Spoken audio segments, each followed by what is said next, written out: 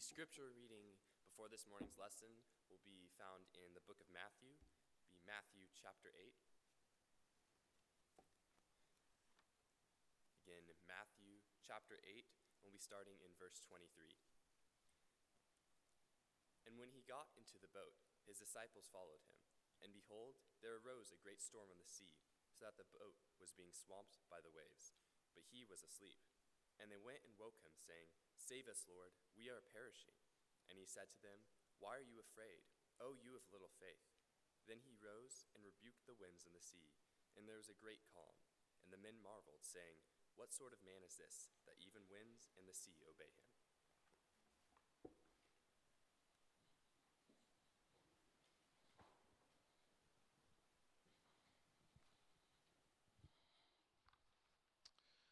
Well, good morning, and grace to you and peace from God our Father and from the Lord Jesus Christ. It is good to be back in the pulpit once again after being out for 2 weeks. That certainly was not the plan. Not the plan. I didn't even plan on being gone for one Sunday. We had made our vacation to be back that following Sunday, but we had other things come up, obviously, but it's so good. It's kind of almost feels unnatural for me not to be in the pulpit for that long and to be before you. So it's good to be back. I want to let you know I'm thankful for you, and I love you, and I hope that all of us are continuing to keep each other in our prayers. We're continuing to serve each other in the coming weeks, and so thankful for the love that you have shown to each other in the past weeks. Why are you afraid? Matthew chapter 8 and verse 26. Jesus asked this question to his disciples when they're in the midst of a raging storm on the Sea of Galilee. And I find it kind of an ironic question because when he asked the question and they're in the middle of the storm, there's plenty of reasons for them to be afraid. The boat could capsize. They could drown. They could be struck by lightning. They could hit rocks. There's plenty of reasons and plenty of answers they could have given in that moment right before he stills the storm. Why are you afraid? But as is the case with every question that Jesus asked his disciples, he's trying to push them to self-reflection. He's trying to push them to self-assessment. And he's trying to push them to greater faith. I also find it an interesting question because it isn't very often that we can explain our fears. You ever think about that? Why, for example, are you afraid of spiders? Why are you afraid of heights or small spaces, crowds, or cats? Why are you afraid of those things? Sometimes maybe you could point back to a specific moment in your life and say, that's why I'm afraid. I had a friend once who was afraid of cats, and she could always point back to this moment when she was a child when a cat attacked her. So maybe some of us could point back to a specific trauma and moment in our life and say, listen, that's why I'm afraid. But most of the time, we can't even explain why we're afraid of things. We just are. Very few of us have ever been bitten by a spider, and yet we remain terrified of them. For most, there isn't a rational basis for fear. It's just a natural, primal reaction. But in Jesus' question, he follows it up with an answer in Matthew chapter 8. Why are you afraid, O you of little faith? The reason that they feared in that moment was because they had very little trust in Jesus. They didn't trust his power, which is a little bit odd because up to this point in Matthew chapter 8, if you read all the chapters prior to that, Jesus had already healed people of diseases that could have killed them. He had already healed people who were possessed by demons. And so they had witnessed his power and yet they didn't trust him in this moment to use his power to benefit them. But more importantly, they didn't trust his love. They forgot who Jesus was, but they also forgot who they were in relationship to Jesus. They forgot that they were his friends, that they were his followers, that they were his people. And so because they didn't believe that Jesus could save them, and that even if he could save them, that he would save them, they were afraid. Now, it might seem a little bit harsh to us that Jesus would call out their fears in this way. But I believe that we actually see a gentleness and a beauty in how Jesus addresses this situation here.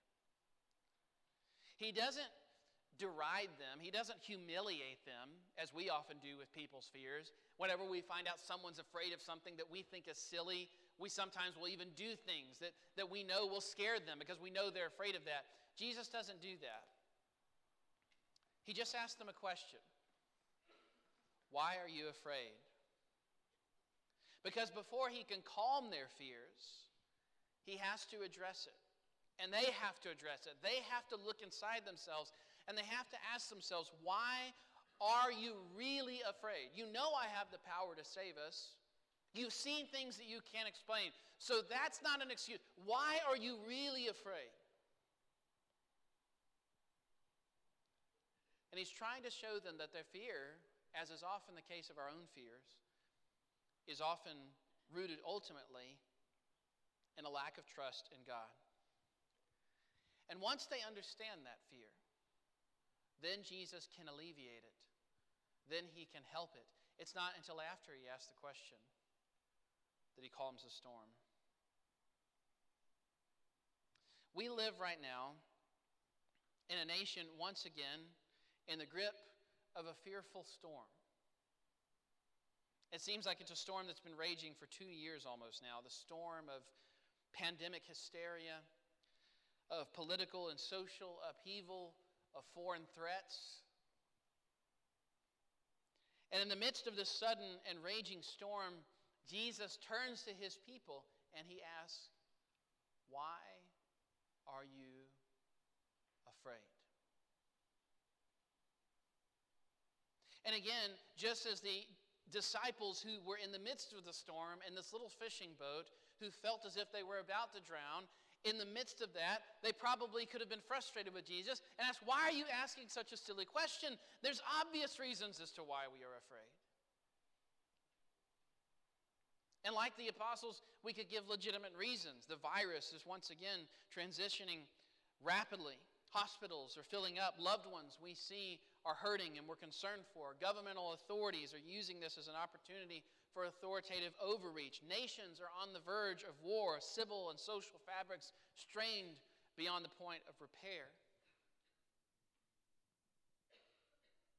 And yet,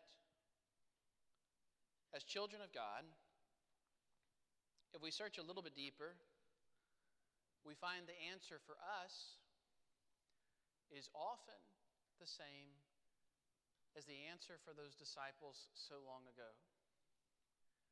We have very little trust in Jesus. Now, as we look at that scenario there, I think we're challenged because we look at it and we say, well, that's not very realistic to live a life without fear. Are you saying that we're never afraid of anything, that we're just, automatons that go around and nothing ever startles us, nothing ever causes us anxiety, nothing ever worries us? That's not what Jesus is saying here. He's not talking about a reckless fear, or a reckless faith, rather, that has no forethought, no wisdom, no discernment. He's not talking about that. In fact, he will combat that type of faith earlier on in Matthew chapter 4, whenever Satan tries to say, well, listen, it doesn't matter what you do, God's going to take care of you. And Jesus says, you're not supposed to tempt God. He's not talking about a reckless abandon when it comes to faith, and that's not what we're talking about this morning. But we are talking about a daring faith. We're not talking about a reckless faith, but we are speaking of a daring faith. We are speaking of a confident faith. A faith which refuses to compromise its convictions and purposes for fear. A faith which allows us to be honest with our fears, to engage with our fears, and to conquer them through the power of the gospel. And the reason that this is important is because fear prevents us from being fully human. And it prevents us from fulfilling our mission as God's image bearers. Now we know this from experience. Fear holds us back from taking chances, from engaging socially, and from speaking the truth. It starts when we're young, when we're afraid to jump into the pool to our dad, and it moves forward as we fear other, more significant and substantial things in life. In fact, fear is the opposite of faith, but it's also the opposite of love. Love is self-giving. Love is self-denying. Love is self-sacrificing. But fear prevents love. Fear prevents love in two ways. It prevents love by focusing us on self-preservation.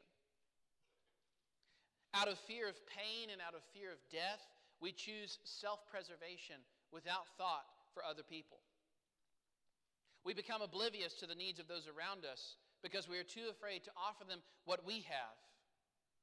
We see this within recent months and within the recent year with runs on stores, for example, in which people are just piling in things that they couldn't possibly use in that amount of time without any forethought for their neighbor and how they might need those things.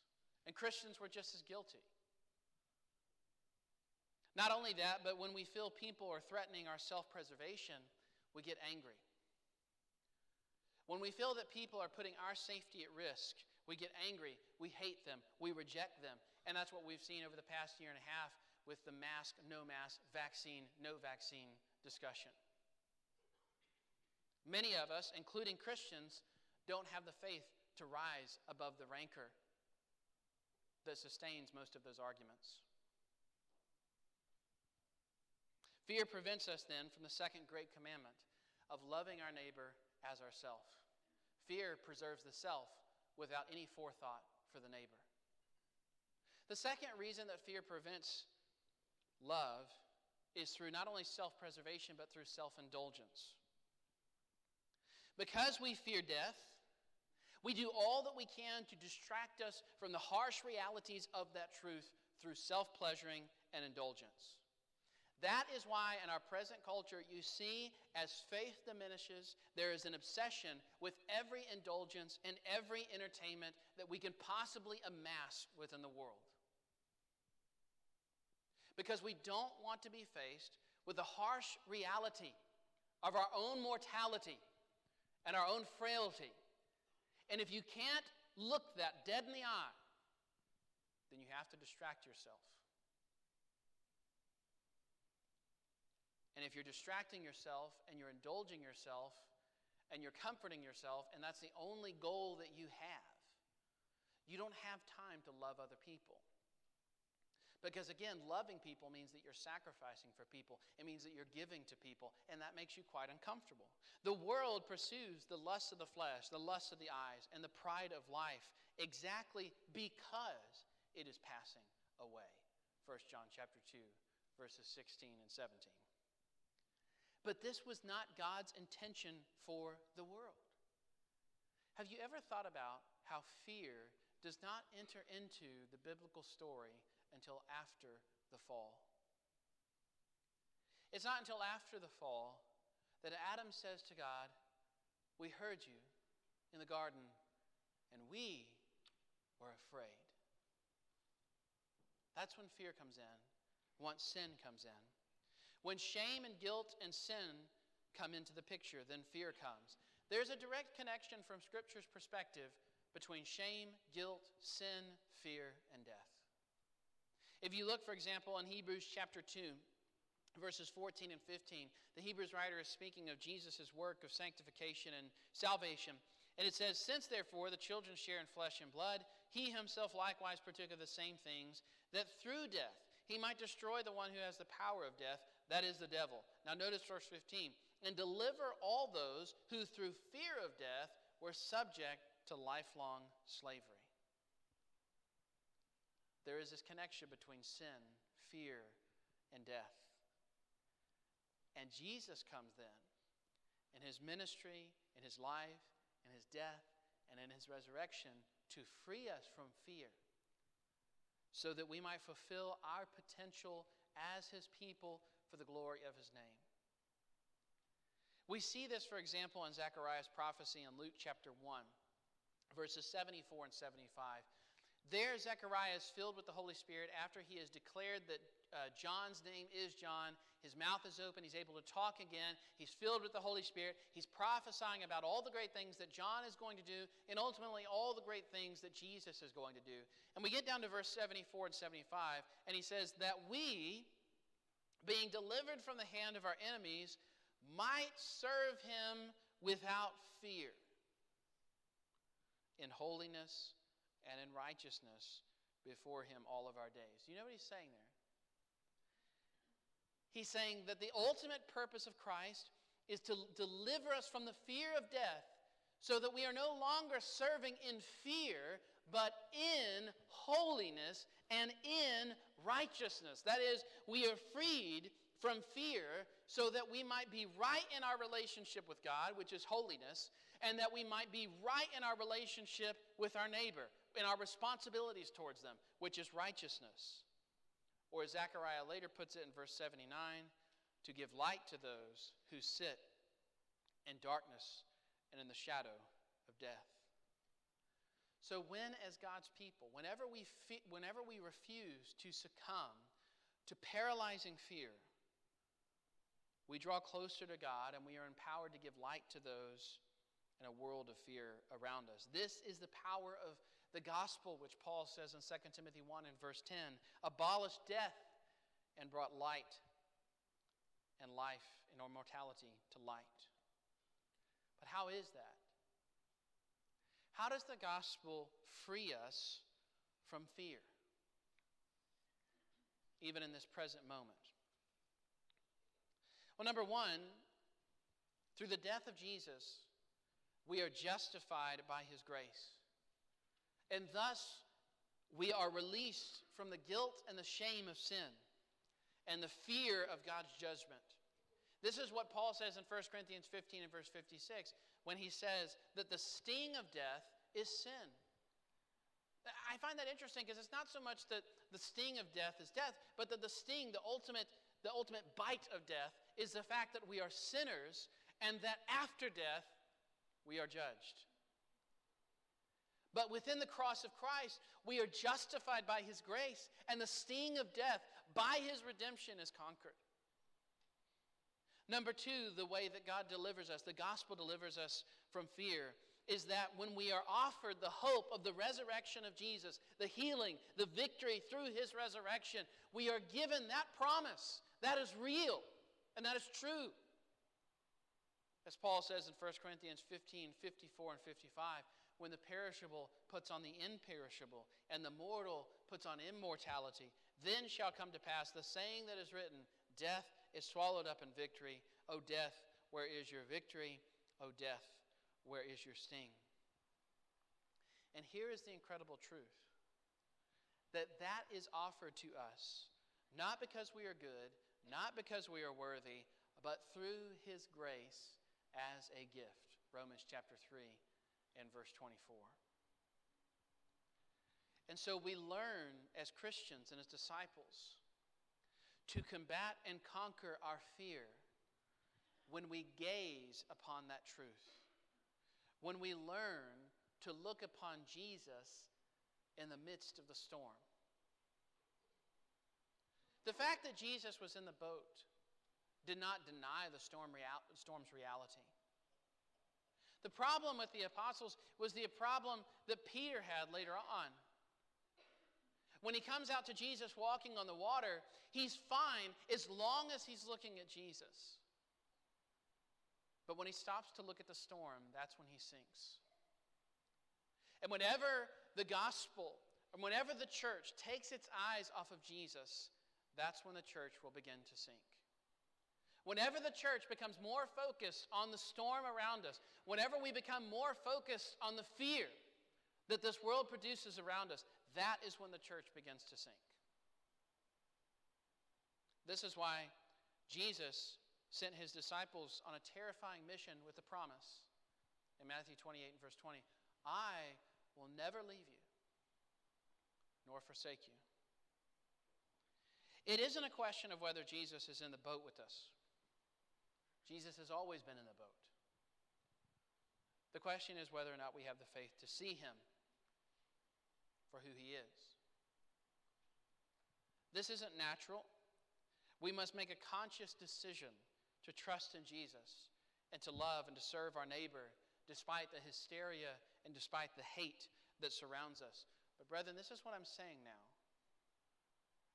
And this is our crucial cultural moment at this present hour. The church must offer a story which transcends the present narrative of fear. The church must offer a story which transcends the present narrative that says that there is more to life than self-preservation. That there is more to life than self-indulgence. That there is more to life than political power. That in fact, life in and of itself is not found in any of those things, but in Jesus Christ. In him was life, and the life was the light of men. I'm not calling for recklessness. But brethren, you better be sure that I'm calling for confidence in our faith. I am calling for a daring faith, even in our present hour. The soldier is praised, not for how he acts in peacetime, but how he responds in battle. And if you don't believe that there's a battle for the heart and the soul of the church right now, then you are naive. There are forces far beyond us that are pressuring and challenging our own faith and our own hope in the gospel. Cosmic powers of wickedness are at work. Ephesians 6 and verse 12. But one of the ways that we display this commitment to God is that we commit to serving God and we commit to serving our neighbor even in the midst of chaos, even in the midst of fear. Fear is never an excuse for faithlessness or apathy. Fear is never an excuse for faithlessness or apathy.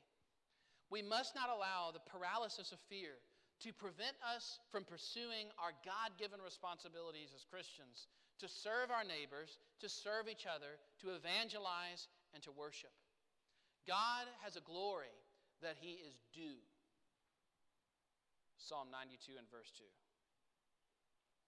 And if a virus or if a political party or anything else in this life prevents us from offering that service to God, then my true God is self, and it is not God. This is why maybe the cowardly are the first to be thrown into the lake of fire in Revelation 21 and verse 8. But as Paul says in 2 Timothy 1 and verse 7, God has not given us a spirit of fear, but of power and of love and of a sound mind. Presently at this hour, the southeastern country of Africa is suffering greatly at the hands of a radical political extremist as well as Islamic terrorist groups at the present hour. Christians particularly are suffering. Their villages are being burned, they're being violently murdered and violated. Children, women alike. And yet, even in the midst of this great tragedy, Christianity is flourishing and spreading. One preacher who was interviewed who asked to be anonymous because his family is actually still missing, said this. He said, when we arrived at the refugee camp, because he was displaced from his home, when we arrived at the refugee camp, our arms were crossed and we were angry. But because we serve, we are strong. Because we serve, we are happy. In a time of difficulty or in a time of ease, we will serve the Lord. What we are called to as the church in times of ease and times of difficulty is fearless, faithful service, even at this present hour. Could we say the same? Let us pray together. Our God and our Father, we call out to you and we cry to you, knowing, Father, that you are God and we are not. We know, Father, that at every hour there is confusion, there is fear in this present world, a fear that doesn't know the story of Jesus, that doesn't know the glory and the victory of the death and the resurrection of your Son. And Father, we know that as your people, we don't always face those circumstances the way that we should, and we confess that as your people, that we just naturally fall into patterns of fear rather than hope, and fear rather than confidence, and anxiety rather than trust. And we pray that by your power and by your Spirit, you will grant us, Father, by your sovereign hand and by your presence, the power to overcome the wicked one. Help us to have the eyes of our heart enlightened to the reality of your love. Help us, Father, to have the eyes of our heart enlightened to the reality of the hope that we have in Christ, that it far surpasses anything that we could possibly imagine, that the weight of glory that awaits us cannot even be compared to the struggles of this present hour. We pray, blessed Lord, that you will watch over our church family, that you will heal those that are suffering, that you will strengthen our hearts for greater service to you. We pray, Father, that on the other side of this pandemic, on the other side of all of this that's going on in our country, that we will be a church that is more holy, a church that is more zealous, a church that is more devoted to your cause. We pray that we love each other more fervently than ever before, that we use these opportunities to serve and lift each other up, to encourage and exhort one another in the most holy faith. We pray that we are a community of truth and grace, of love and goodness to our neighbors, to the world, that we show them a better story than the one that the world offers, Father. And we pray that one day we can stand before you in judgment, cleansed by the blood of your Son, given a good conscience by his righteousness, and standing firmly within the hope of heaven. As in your Son's holy and blessed name, we pray all these things. Amen. If you have any need, would you please come as together we stand and as we sing.